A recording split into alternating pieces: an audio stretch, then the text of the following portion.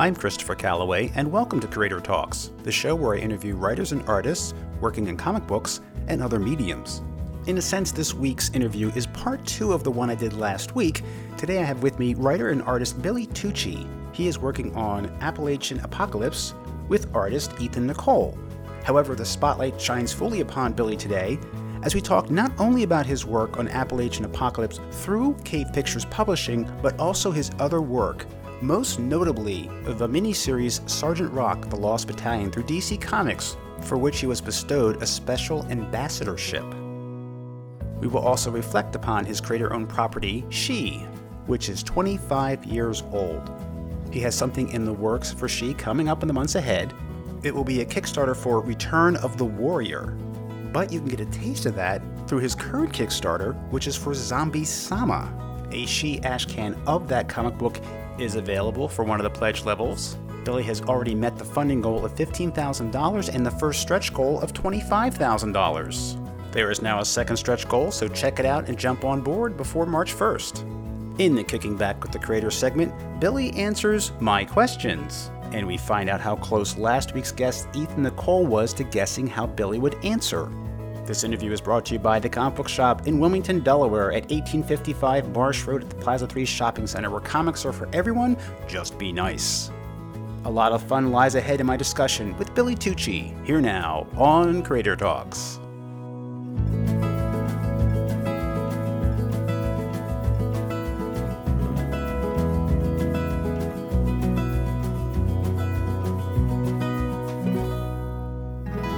Billy, welcome to Creator Talks.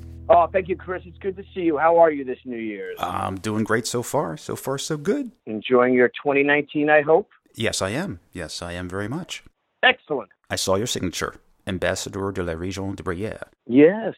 Please tell me about that great honor and how that was bestowed and why upon you. I don't know why it was bestowed upon me. I still can't get over it. But when I was researching Sergeant Rock: The Lost Battalion, now we're going back 10 years now, I was in contact with several historians of this particular battle in the Vosges region where the actual Lost Battalion battle took place.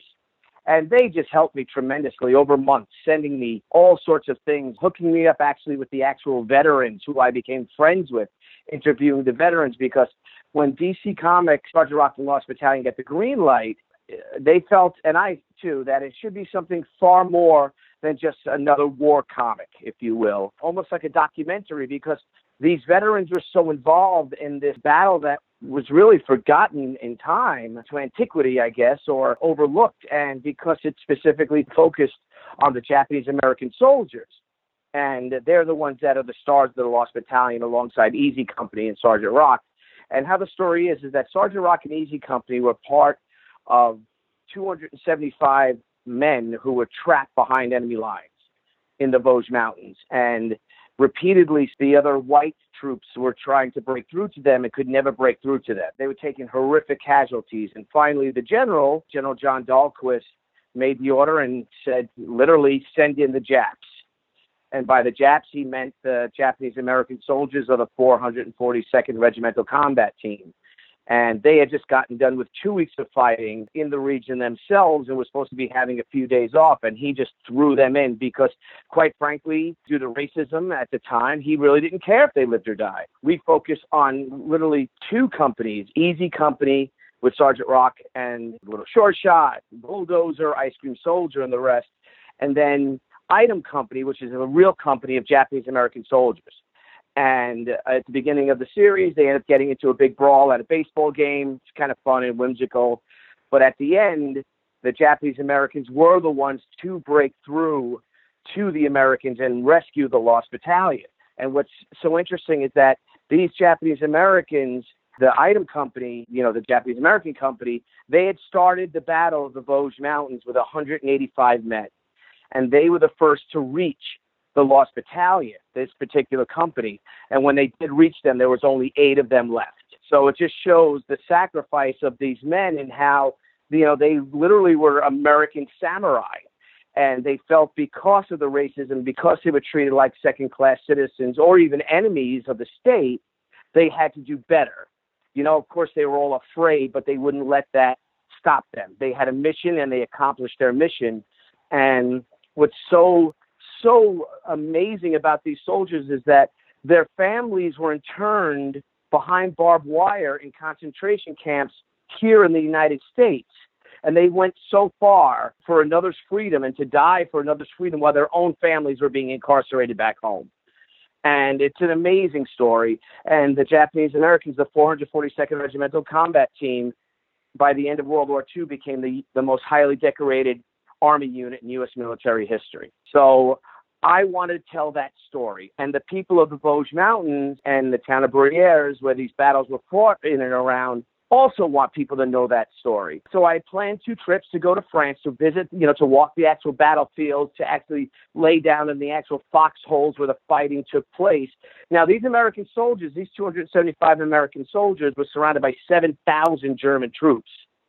And the order had come out to take no prisoners, literally to just wipe them out. Once the Japanese finally did break through, they were resupplied by the air. They were able to go on the offensive, and they ended up winning the entire battle. They took the fight to the Germans. It was pretty incredible. So I'm there in France, and I'm there for almost a week, studying the battlegrounds, the water holes where they fought over the water holes because they needed water. And they're literally fighting over a little swampy area with a tiny pond in it. And, well, we were there because it was in November, I think, or it might have been October around the time of the battle. And we start driving up to the mountains in the snow, this beautiful falling snow and these 200-foot tall pines up in the mountains. And all of a sudden, there's all this press there. There's dignitaries in these big Mercedes cars and stuff like that. And it ended up being that there was the vice president of the region. And I believe in France, there's one president and I think like 12 or so vice presidents, each representing their own region. And they gave me a wreath. And they had a band, and they had a priest, and they made this big prayer, and we laid wreaths for the Americans, for the French, for the Germans even. I think they did that too because of the soldiers. It was just a beautiful ceremony, and I was representing the United States. And then afterwards, we go back for a dinner, and they bestow this ambassadorship upon me by the vice president. I'm like, I don't deserve this. He goes, well, this is yours, and you better honor it. This is real. You are now an ambassador of the Vosges regions. We want you to tell the Americans what happened here. Tell your countrymen what happened here.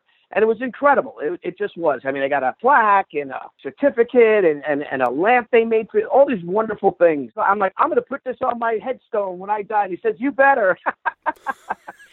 It really is a great honor. And by George, I'm keeping it. It's an amazing honor. And all because of, it is. And all because of comics. All because of comic books. Wow. It's just incredible. It really is. That was the greatest honor of my career, is to do that, to work with those veterans. And sadly, so many of them who worked with me on this book are gone now.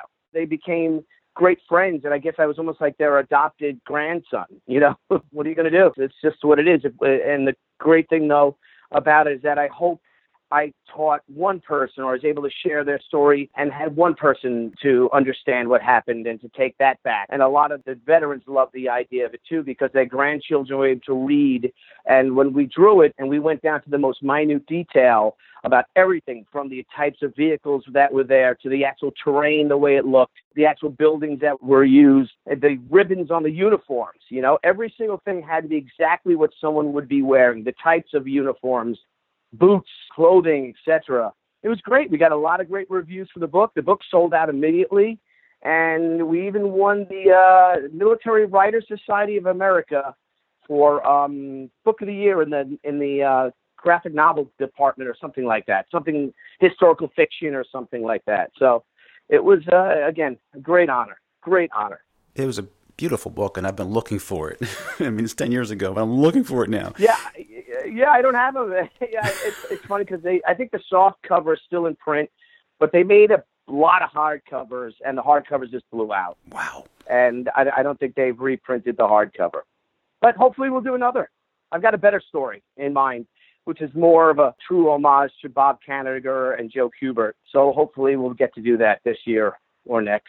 We'll see. Fingers crossed. I'm wondering if you saw the movie, because I was so into this when I heard about it, was They Shall Not Grow Old.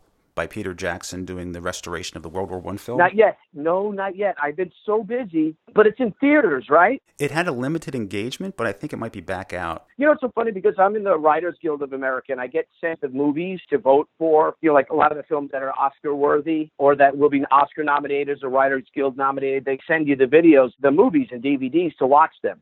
So I've gotten so spoiled because, man, I'd like to just pop some popcorn and sit there and on the couch and watch these films instead of going to the theaters. But I'll definitely look that up because I have a couple of friends that want to go see it. But I heard it'll make you cry. Oh, it's amazing. Highly recommend it. So I'm sure I'll get a chance to see it. I'm here in New York, so there's a lot of great theaters that have those limited releases and films. Now, recently, you were in Florida, and you were doing a comic signing at the Comic Spot. Well, actually, you're doing sketches, commissions, anything. And you were there with Mr. Neal Adams, who you two go way back. When was the first time you met Neal? I met Neal, terrified to meet him the first time, we're going 25 years now. And you hear all the stories about Neal Adams from all the other people that have wanted to break into comics and showed him their portfolios. And, I mean, he knows his stuff. I mean, he's a genius. I don't even know how the interview got set. I might have sent samples in if I can come in and show him. And I went in there, and he looked at my stuff, and he was producing a book called Samaree. And the pages I had were the first pages for She, maybe 10, 12 pages of She #1. Because, of course, I wanted to publish my own comic, but the brass ring, the gold ring is to work for Marvel or DC. He looked it over, and he really didn't say much. He's like, well, that strap around her leg, that should be a little more rounded, don't you think? Like, oh, yes, of course, Miss Adams. Like, okay. He's like, this is really good. I'm doing a book called Samaree, if you've heard of it. I said, oh, yeah, I'm familiar with it, of course. And he said, well, let's see, maybe we can get you on a couple of pages of that book. And I said, great. After that, I think by the time he got back to me, I had already solicited She #1 because it was only a few months before. And I'm like, well, I'm going to take my chance with this book if that's okay. I'm working on the second issue right now. And he was always so affable to me. I see him at the conventions. I got to drive in the car with him for about an hour and a half to and from the signing. And I just got to hear these incredible stories that he has. If you want to talk about someone with stories, wow. He's been doing this 50 plus years. I guess almost 60 years he's been writing and illustrating comics. And the Stan stories and Kirby stories, DC in the 70s and the 60s, but also stories about like when he was a kid and he worked at Coney Island and he worked on the merry-go-round at Coney Island as a kid and just telling stories. It was funny. It was great. It was just terrific.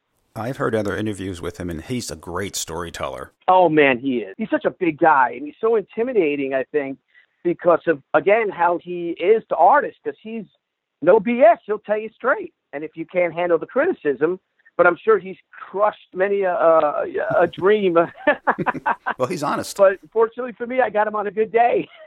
And then, of course, he was always proud of me that I was able to do my book, just like John Romita was. When I got the chance to meet John Romita, the similar story to that, too. And he looked over the pages, and he's like, what is this? And I said, oh, this is my comic I'm publishing. And he said to me, wait, you're publishing your own comic? I'm like, yes, I want to do my own book. He's like, well, what the hell are you doing here? And I said the same thing. Well, Marvel's the brass ring. I want to draw Spider-Man. I grew up loving these characters. He's like, do your own book. You'll own everything. Everything you do in this book is all yours. Do your own book. If it doesn't work out or you want to come back. There'll always be a place for you here. Wow. And he encouraged me to be like, yeah, you know what? I am going to do my own book. I am going to follow my own dream. And now here I am 25 years later, 100 plus issues, or I don't know how many issues. Well, that's just She, but man, I've worked on 300 issues or so, I guess, over the 25 years in some, one form or another. And now I'm talking to you on the interwebs. And you're still at it, and you have another book coming out. You're writing, actually, Appalachian Apocalypse through Cave Pictures Publishing. You went to a con about a week ago, Albuquerque Comic Con, at the Convention Center. How was the feedback? How are people receiving the first issue that's already out? It was great because I hadn't seen the first issue. I had seen, files of it, of course, and the Cave team is so amazing. My editor sends me breakdowns, pencils, inks, colors, every step of the way for your approval. Ethan Nicole, who's the illustrator and the colorist on it, he's phenomenal. He's got this beautiful, witty animation style that just moves the story so fast. And you could see it's almost like a cartoon. It's almost like a film, the way it moves. And just blown away. I've always really admired cartoonists and animators. Darwin Cook is one of my all-time favorites. And I love Jeff Smith, Michael Oeming, and Ethan Nicole, and even John Brolia, who I'm working with on our Zombie Sama book, which launches today as a Kickstarter. You know, they all have this animation background. I just love it, the confidence in the line and how alive it is, expressed so much with so few lines. When I'm sitting there digging away at every little detail because I'm so insecure about my own work. But the feedback's phenomenal. People love it. They're laughing. I wouldn't call it a zombie rom-com, if you will, but there's that element to it. But it's got a real true spiritual side to it, to give a reason why the zombie apocalypse could happen, because there's so many different ways to create zombies. And this particular one, we wanted to go way back to the Bible and to the story of Lilith, queen of the demons. And it really fits in how you actually end the apocalypse, or try to end it, or try to stop it. It all goes back to biblical times. It's a lot of fun. It was refreshing to work on something like that. Now, there are a couple of characters in the story that are making their first appearance in comics, but it's actually returned, Caleb and George. Tell me about them. Yes. Yeah, Caleb and George are, I guess, our main supporting characters. And they are just two hometown hillbilly boys. And they were actually taken from a short film I made about 15 years ago called Some Trouble of a Serious Nature. And the film is based on a letter written by a World War II pilot who had then worked for Vought Sikorsky that made the Corsair fighter plane. This is now right after maybe a year or two after the war.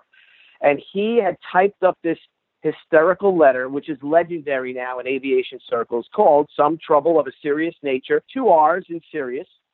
And it's phonetically punched out of this old typewriter. It's jagged, and it's addressed from Hockey Jock, Arkansas. And it tells the story of a ferry pilot who is taking a Corsair from Connecticut, where they're built, to San Diego for it to be shipped overseas. And while he's over Arkansas, he gets wind that the war's over the radio. So he decides to land that plane in a field, ends up getting drunk, falling out of a barn, taking away to the hospital, and this airplane's sitting there. So then these two fellas, Caleb and George, end up buying that airplane off of some traveling salesman, some con man, for $100.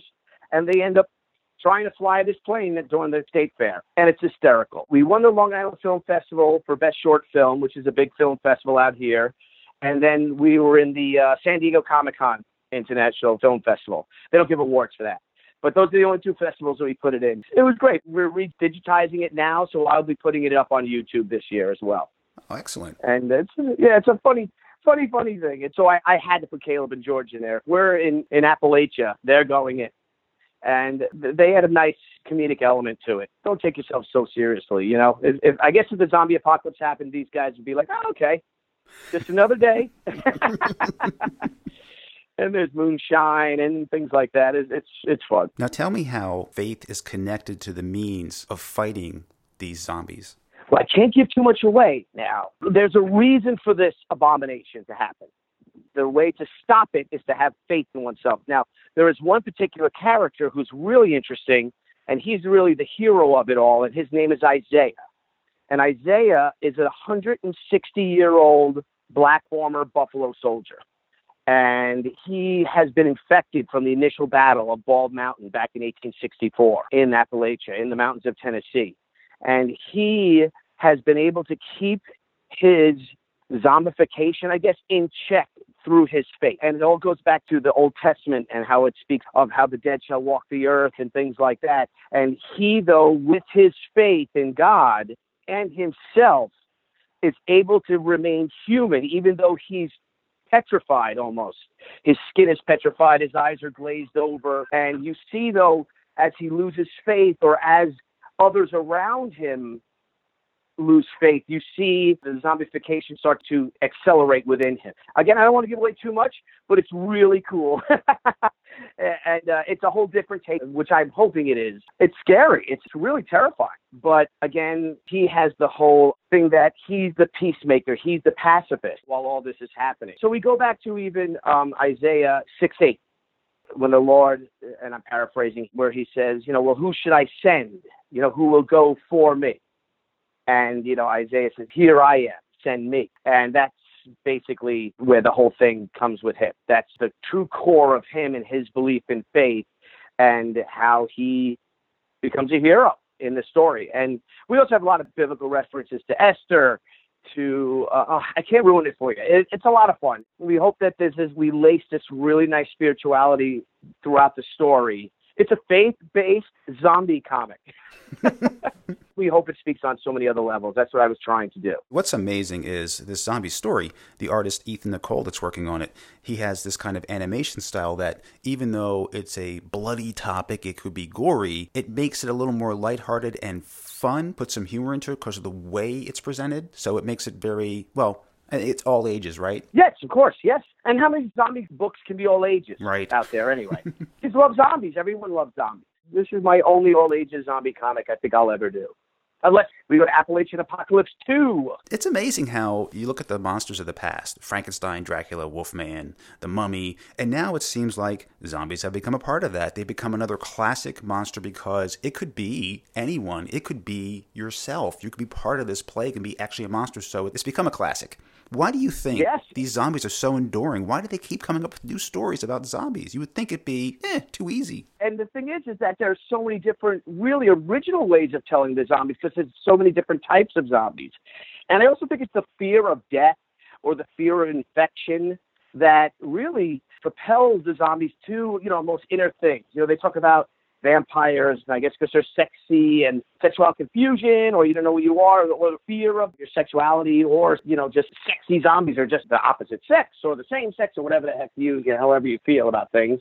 But that's why vampires are. But what's even cooler, though, about zombies is that kids aren't really that into, little kids. I'm talking about teenagers and stuff, except for the whole Twilight romantic thing, aren't so much into vampires. But man, do my kids, like my little guys, my youngest is 12. And he's been a zombie fanatic, putting on zombie makeup since he's probably 5 years old. Himself. Just doing it himself. It's just cool just walking around, from the old, Night of the Living Dead zombie to the really fast 28 days later infected zombies. It's just endless, and it's just fascinating. And everyone I know has got a zombie story. And I'd have to tell you, of my buddies who make comics and all, my fellow peers, and I got to tell you, just about every single one of them is completely different and fantastic. Wow! I get that. Okay. Let's go. Yeah, I dig that one. You're doing 3 zombie stories this year. Appalachian Apocalypse is one. The other you just mentioned recently was Zombie Sama. Tell me about that Kickstarter you said starts January 30th. Yes, Zombie Sama started January 30th. Is a story that we've been working on for 10 years. It's my very first zombie story I ever came up with going back to high school. And this is totally Night of the Living Dead type, the dead shall walk the earth. And this also is a bit funny, too. It's not quite all ages, but it does have a real great sense of humor. And this is a red rain. It opens up with a French salvage ship finding a Russian sub. It's rumored that there are a dozen or so Russian submarines sunk in the Baltic and the Atlantic and the Pacific Oceans, just laying at the bottom with dead sailors on it and nuclear missiles. So they find one of these ships and they're bringing it up and it explodes. And by exploding, it creates this red rain. And what the red rain does is it carries over to the east coast of the United States and is suffocating people. It's killing all the red blood cells. So what it's doing is that it's almost like, remember, with HIV, where your white cell count is so up there, it just explodes your white cell count. And here are these people that unfortunately die, but their white cells are so irradiated that now their nervous system has been shocked and animated, because now what they need, the white blood cell count is so high, they need red blood cells. They need oxygen. They need blood. And that's how they start going at the people to try to survive, to keep going. It's a real primal thing, and that's people that are alive. And the funny thing about Jim is that Jim ends up getting locked in his sushi store where he works. He's a delivery boy. He ends up getting locked in the freezer. But, of course, the power goes out, and all the fish melt around him, so he smells like fish. So the zombies don't bother him. They just look at him, and they run past him at one point. He's like, "I'll protect you," and all his friends running away. He's like giving them a second. And also the zombies just rush by him by the hundreds, and he's just standing in the center like, "Ah!" And he just turns around, he's left in a cloud of dust, and they just ignore him completely. At one point, the guy says, "Well, you do kind of stink like shit, you know? Because he doesn't smell human. He doesn't smell, alive because of the fish smell. And I came up with that idea 30 years ago. I always thought it was funny just because I love samurai films. And I just love the idea of him like, this is my moment. Even one that's kind of cut in half just crawls right past him with its entrails hanging. And he looks back. He's like, I really can't win here. He is the type of guy that the zombie apocalypse really is the best thing that ever happened to him because he's a teen slacker and then he becomes a teen sensation. Zombie-sama. He does end up becoming a hero and saving his. Well, I can't ruin it. I can't ruin it. It's going to run through February, the Kickstarter? Yes, and ends on March 1st. Listeners, if they could please support us because we can't do without them. We've done all the artwork is finished. We just have to finalize our color and our lettering. And bam, get that book out right away. Get it in the hands of people. February, March, and April, I guess. I think it's 5 weeks for it to print. We'll have the book in people's hands come April. It's 60 pages. And then if we hit our certain goal, I think our first stretch goal was $25,000. We're asking for 15. If we can hit 25,000, we're going to expand the book to 64 pages and add 6 pages of my next zombie story, which is called Company Z. And that's about World War II reenactors who have to end up parachuting into an elementary school during the zombie apocalypse to save kids. That's another one with a lot of heart, a lot of humor to it. And it's about these guys who are ordinary, middle-aged men who know every single thing about what the 101st Airborne or the 82nd Airborne wore during World War II for each campaign. And they're experts in every single thing. They could tell you just about all the names of the troopers. They could tell you where they died, where they fought. They could tell you what type of bootlaces they wore, who manufactured the jackets, everything about the rifles and the submachine guns and all. But they've never been in war, ever. And now they have to become the heroes they emulate. They trade out their blank cartridges for real ammunition, these World War II M1 Garands and Thompsons, and they literally have to jump out of a World War II airplane in full combat gear into this school and save these kids. That's been my dream project since, and that story is probably 10 years old, that I'd love to be my first feature film. We'll see. But if they can help support us, that's it. We have a lot of great stretch goals for Zombie-Sama, a lot of cool things, that will be giving to people if we can keep hitting these stretch goals. And I'm really excited about it because we are offering for the first time only my She, the Return of the Warrior Ashcan edition. We're bringing Ashcan comics back. And this will be a nice 16-page preview comic about our next Kickstarter, which takes place in the spring. I guess in May we'll launch that. And it's for She, Return of the Warrior. And in this one, she is a single mom. Yes. She will be a single mother raising her 16-year-old daughter. Her warrior days are far behind her, and then it all comes back.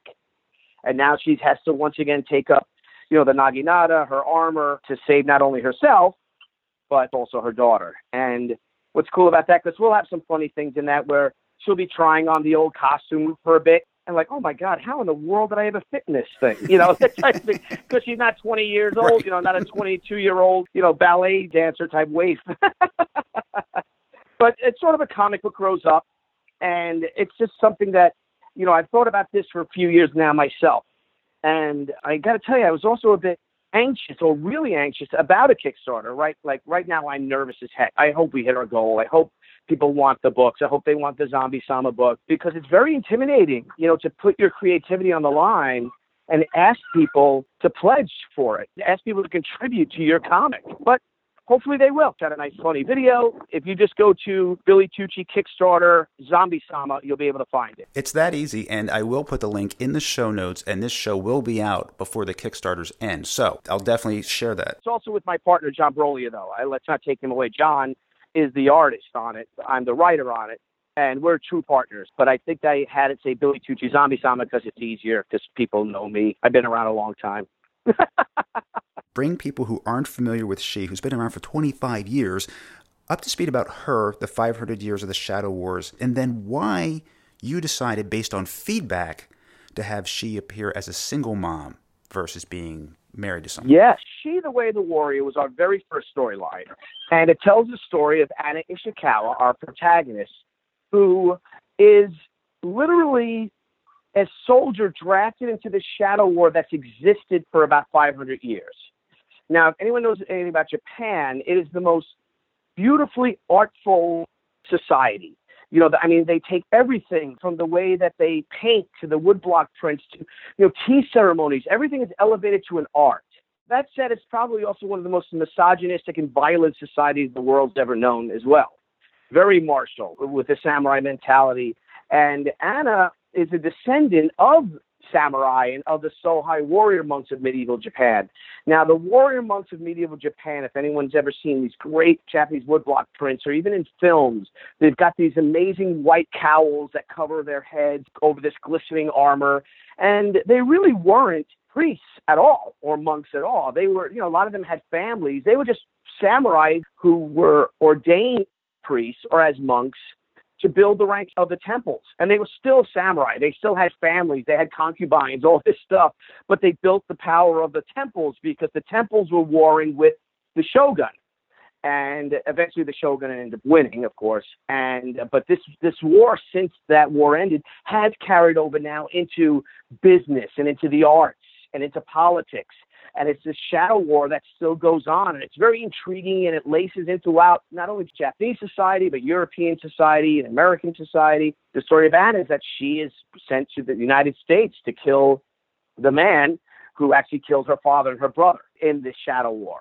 And it's a story of redemption and forgiveness. Initially, she's the hunter, but after she ends up seeing the victims or the victims' families of those that she's battled with, she stops.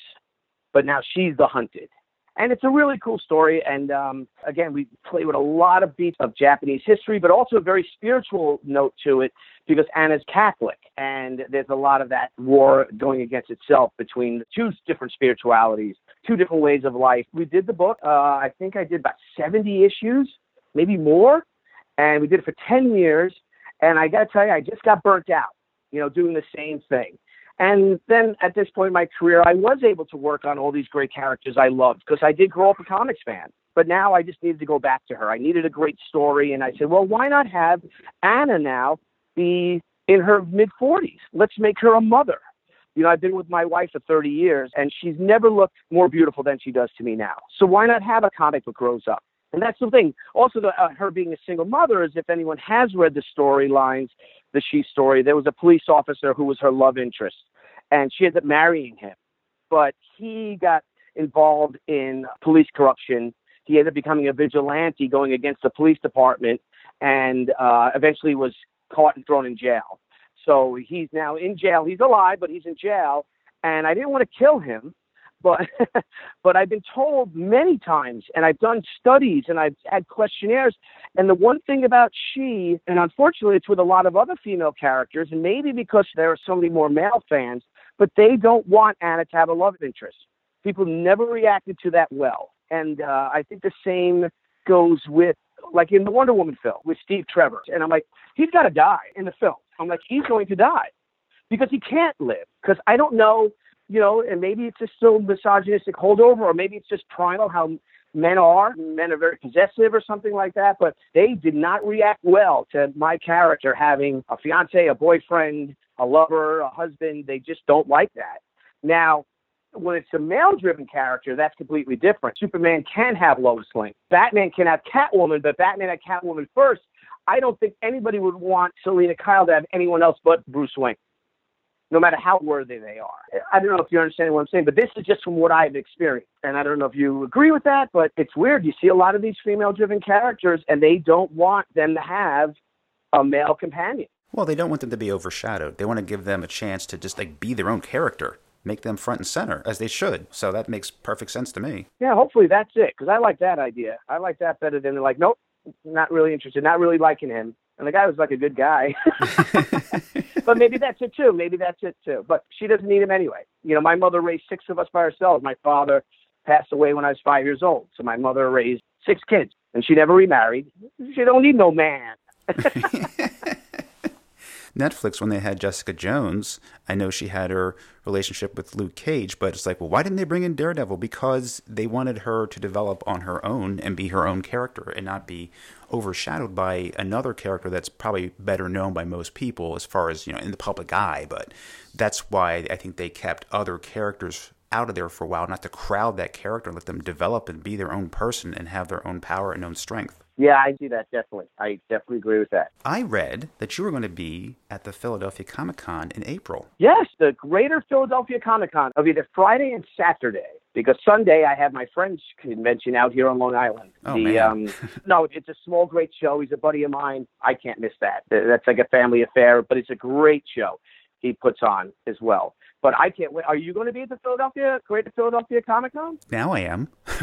Because I saw you're going to be there, because I'm pretty close. Like, I can get there within an hour, no problem.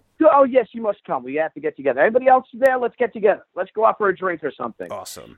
No, it's a great show. It's in Valley Forge. You know, I'm hoping to come with the family, that we can get out a day before or something, maybe take off work, play some hooky, and have the kids take off school. And, you know, just to walk Valley Forge and to see the encampment. But what a great show. I mean, people out there, amongst the nicest people you'll ever meet, and that's a real comic show. I mean, they do have their big-name celebrities, but that's a real Comic-Con. And it's so nice because they treat the cartoonists, the comic writers, the comic artists, just the same way they treat the celebrities. And it's wonderful. It's grown into one of my favorite conventions, and I hope they have me back next year. I hope so. I've been to it, and it is a very nice con. And there are a lot of creators there. It's great for well-known creators, and there's a nice artist alley. So you get to meet people up and coming, people trying to break into comics. And, you know, I saw like Jim Shooter there. Peter David was there. It's really worth checking out. Oh, yeah, the publishers are there and all, and it's a great, great time. So I'm honored that they asked me. I really am. I have questions to ask all my guests. I call these Kicking Back with the Creator, just to learn more about you. Now, okay. I had a chance to talk to the artist on Appalachian Apocalypse, Ethan Nicolle, earlier. And so, kind of playing the newlywed game, I said, Ethan, what do you think Billy's going to say to these questions? What will be his answer? Now, that's tough, because he doesn't really know you, so he took his best shot. Okay. I didn't do it with all of them, because it wouldn't work. It's just too open a question. But the first question is, Billy, what do you like to do for rest and relaxation? I love to hunt. I love to fish. I love watching, playing, and going to hockey games and spending time with my family. The first, of course, is playing with my family, though. Of course. You never get enough time for that. You know, going to my son's concerts or their wrestling matches, things like that. Baseball games, that's the most important thing. How'd I do? Pretty good. Billy thought it was something to do with World War II or shooting guns, so hunting there. Yeah, I do. I'm probably reading about 3 books on World War II right now anyway at the same time. And I do love going to the rifle range and stuff. It's just cold up here in New York. But I can still hunt. Bow hunting or gun hunting, it doesn't matter. I'm obsessed with it. I really am. Now, thinking back, what was your favorite or most memorable birthday?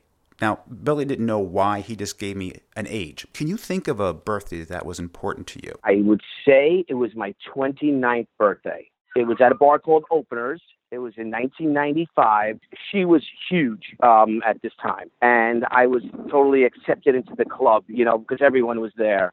And it's also Jimmy Palmiotti's birthday. Jimmy's born the day after me, Palmiotti. Jimmy's born on the 14th of August. I'm the 13th. So it was both of our parties. But they had crazy stuff. They had a woman fire breathing. I don't know what she would be. She just breathed fire, whatever they do, you know. They had a clown there. Like a demented clown. They had a guy running around with a Roman helmet on and a diaper dancing on the bar. Just like the craziest, silliest things you could ever imagine. And the whole industry was out there. And I just got so much artwork and gifts and all. And I got a Dan DiCarlo original art that he drew She on an Archie cover, you know, original Archie artboard. And she looked like Veronica, which is, of course, my favorite. Anyway, you know, I guess he put a blue wig on Betty, and she looks just like Veronica. But that was it. That was one for the ages. That was such a great time.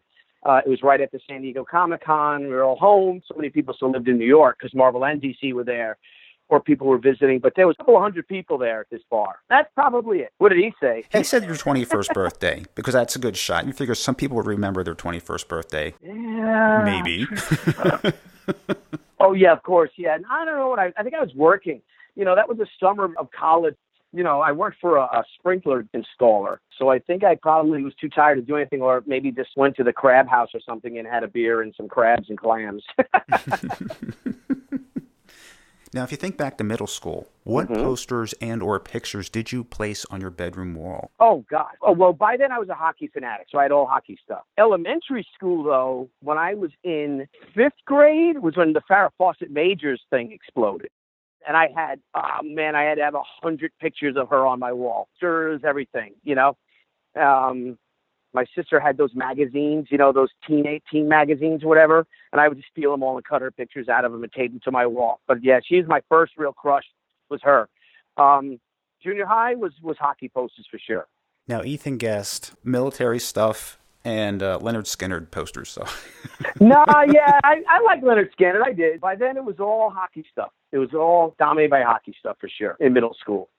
This is a hypothetical question. If you were stuck on a deserted island and you could have one book for pleasure, what would that one book be? One book for pleasure.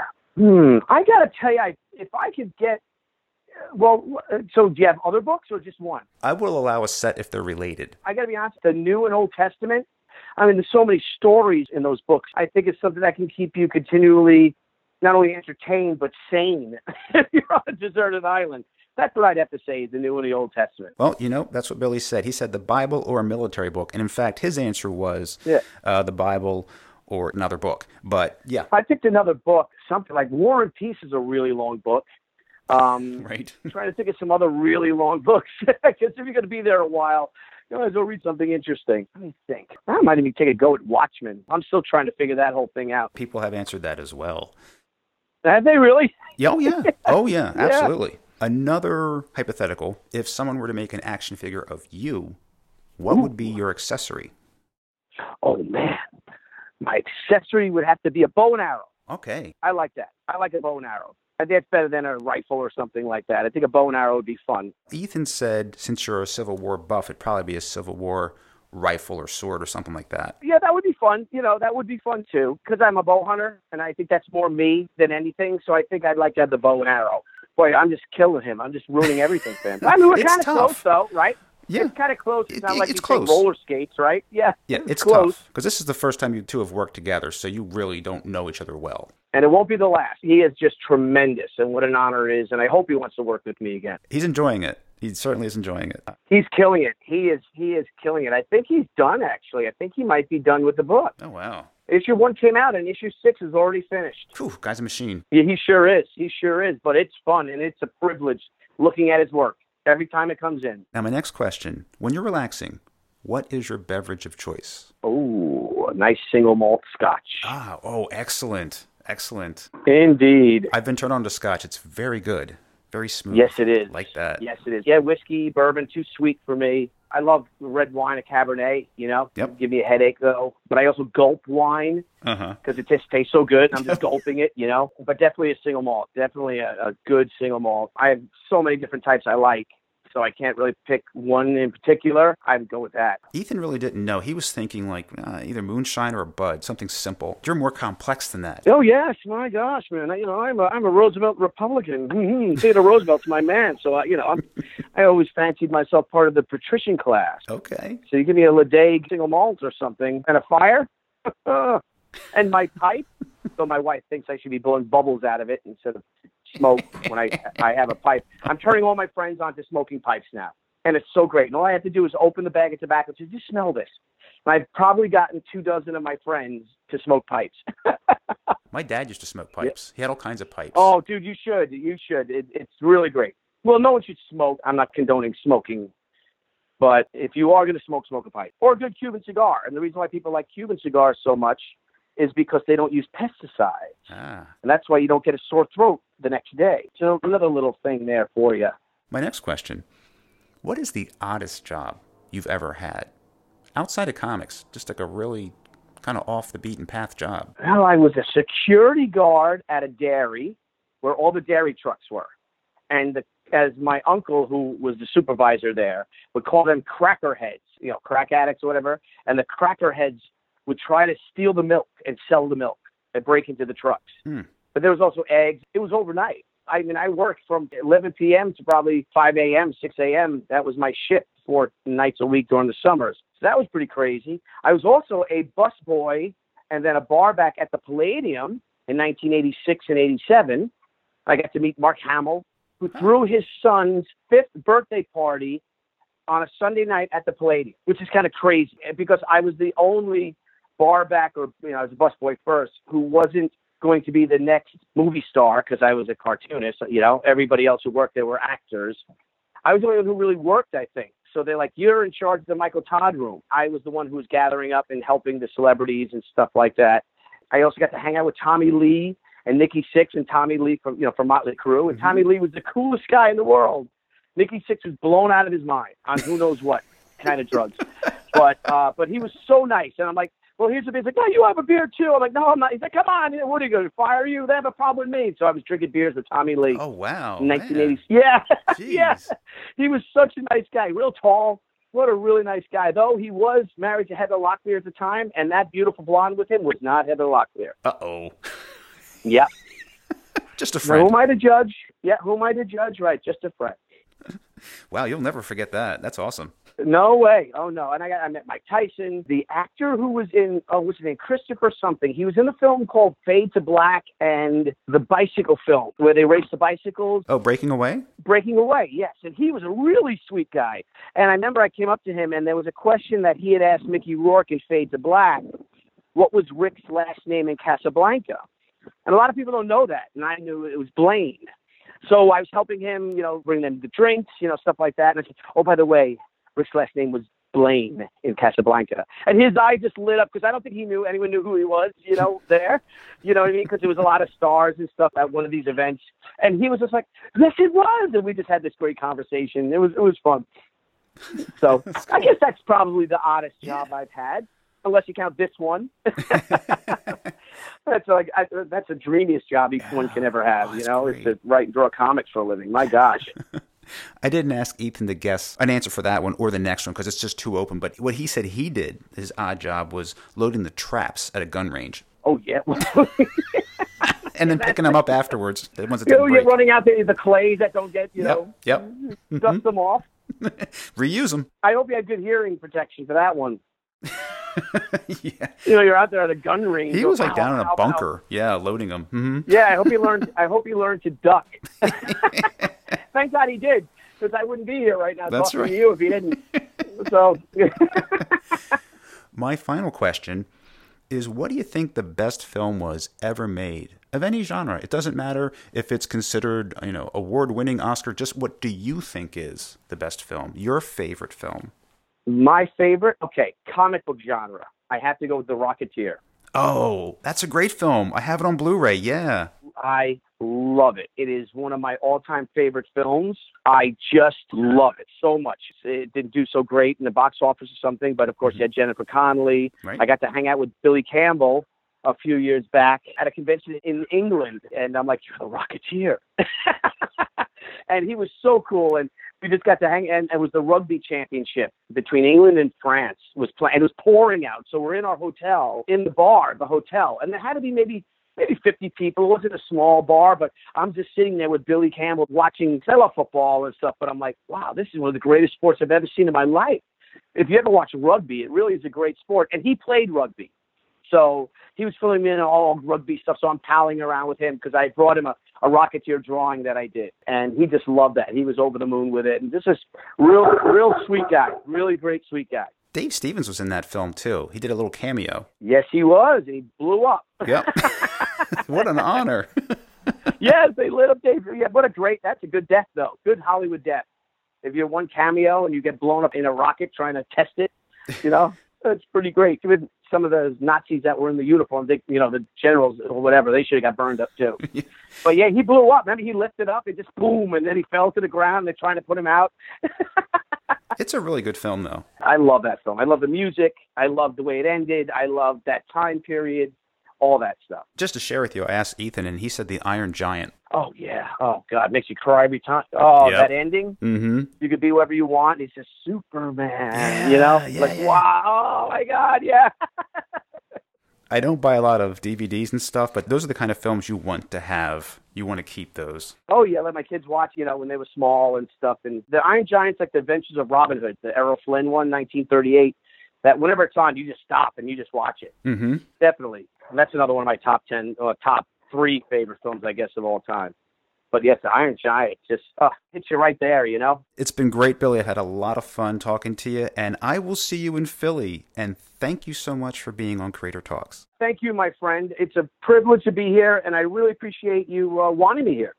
And I can't wait to do it next time. Please have me back. Now, if you recall from previous episodes, I said that I had a guest coming up, and we're going to discuss a 70s pop icon. Well, my guest next week is artist David Hahn. He's the artist on The $6 Million Man, coming out through Dynamite Entertainment in March. David was also the artist on Batman 66, Man from U.N.C.L.E., and Batman 66, Wonder Woman. So we will discuss the 1960s Batman TV series, working on those comics that he did, and also The $6 Million Man and 70s pop culture. Plus, we will kick back with the creator.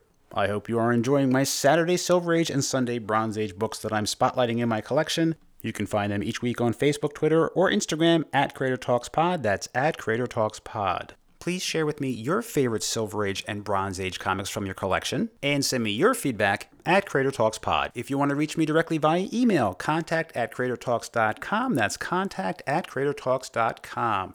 If you like the show, please write a review or leave a star rating on iTunes. It goes a long way to helping the show stand out amongst all the podcasts. And if you like another podcast, by all means, please take the time to leave a review or star rating for them. It helps them a lot, and they would greatly appreciate it. It's easy to do, but we tend to forget. Please accept this gentle reminder. This show is available on the aforementioned iTunes and Google Play, Stitcher, YouTube, and Amazon Alexa-enabled devices. And please subscribe to the show. It's free. Don't miss a single interview. You never know who's coming up, but I do. That's why I always tell you who's coming up the next week.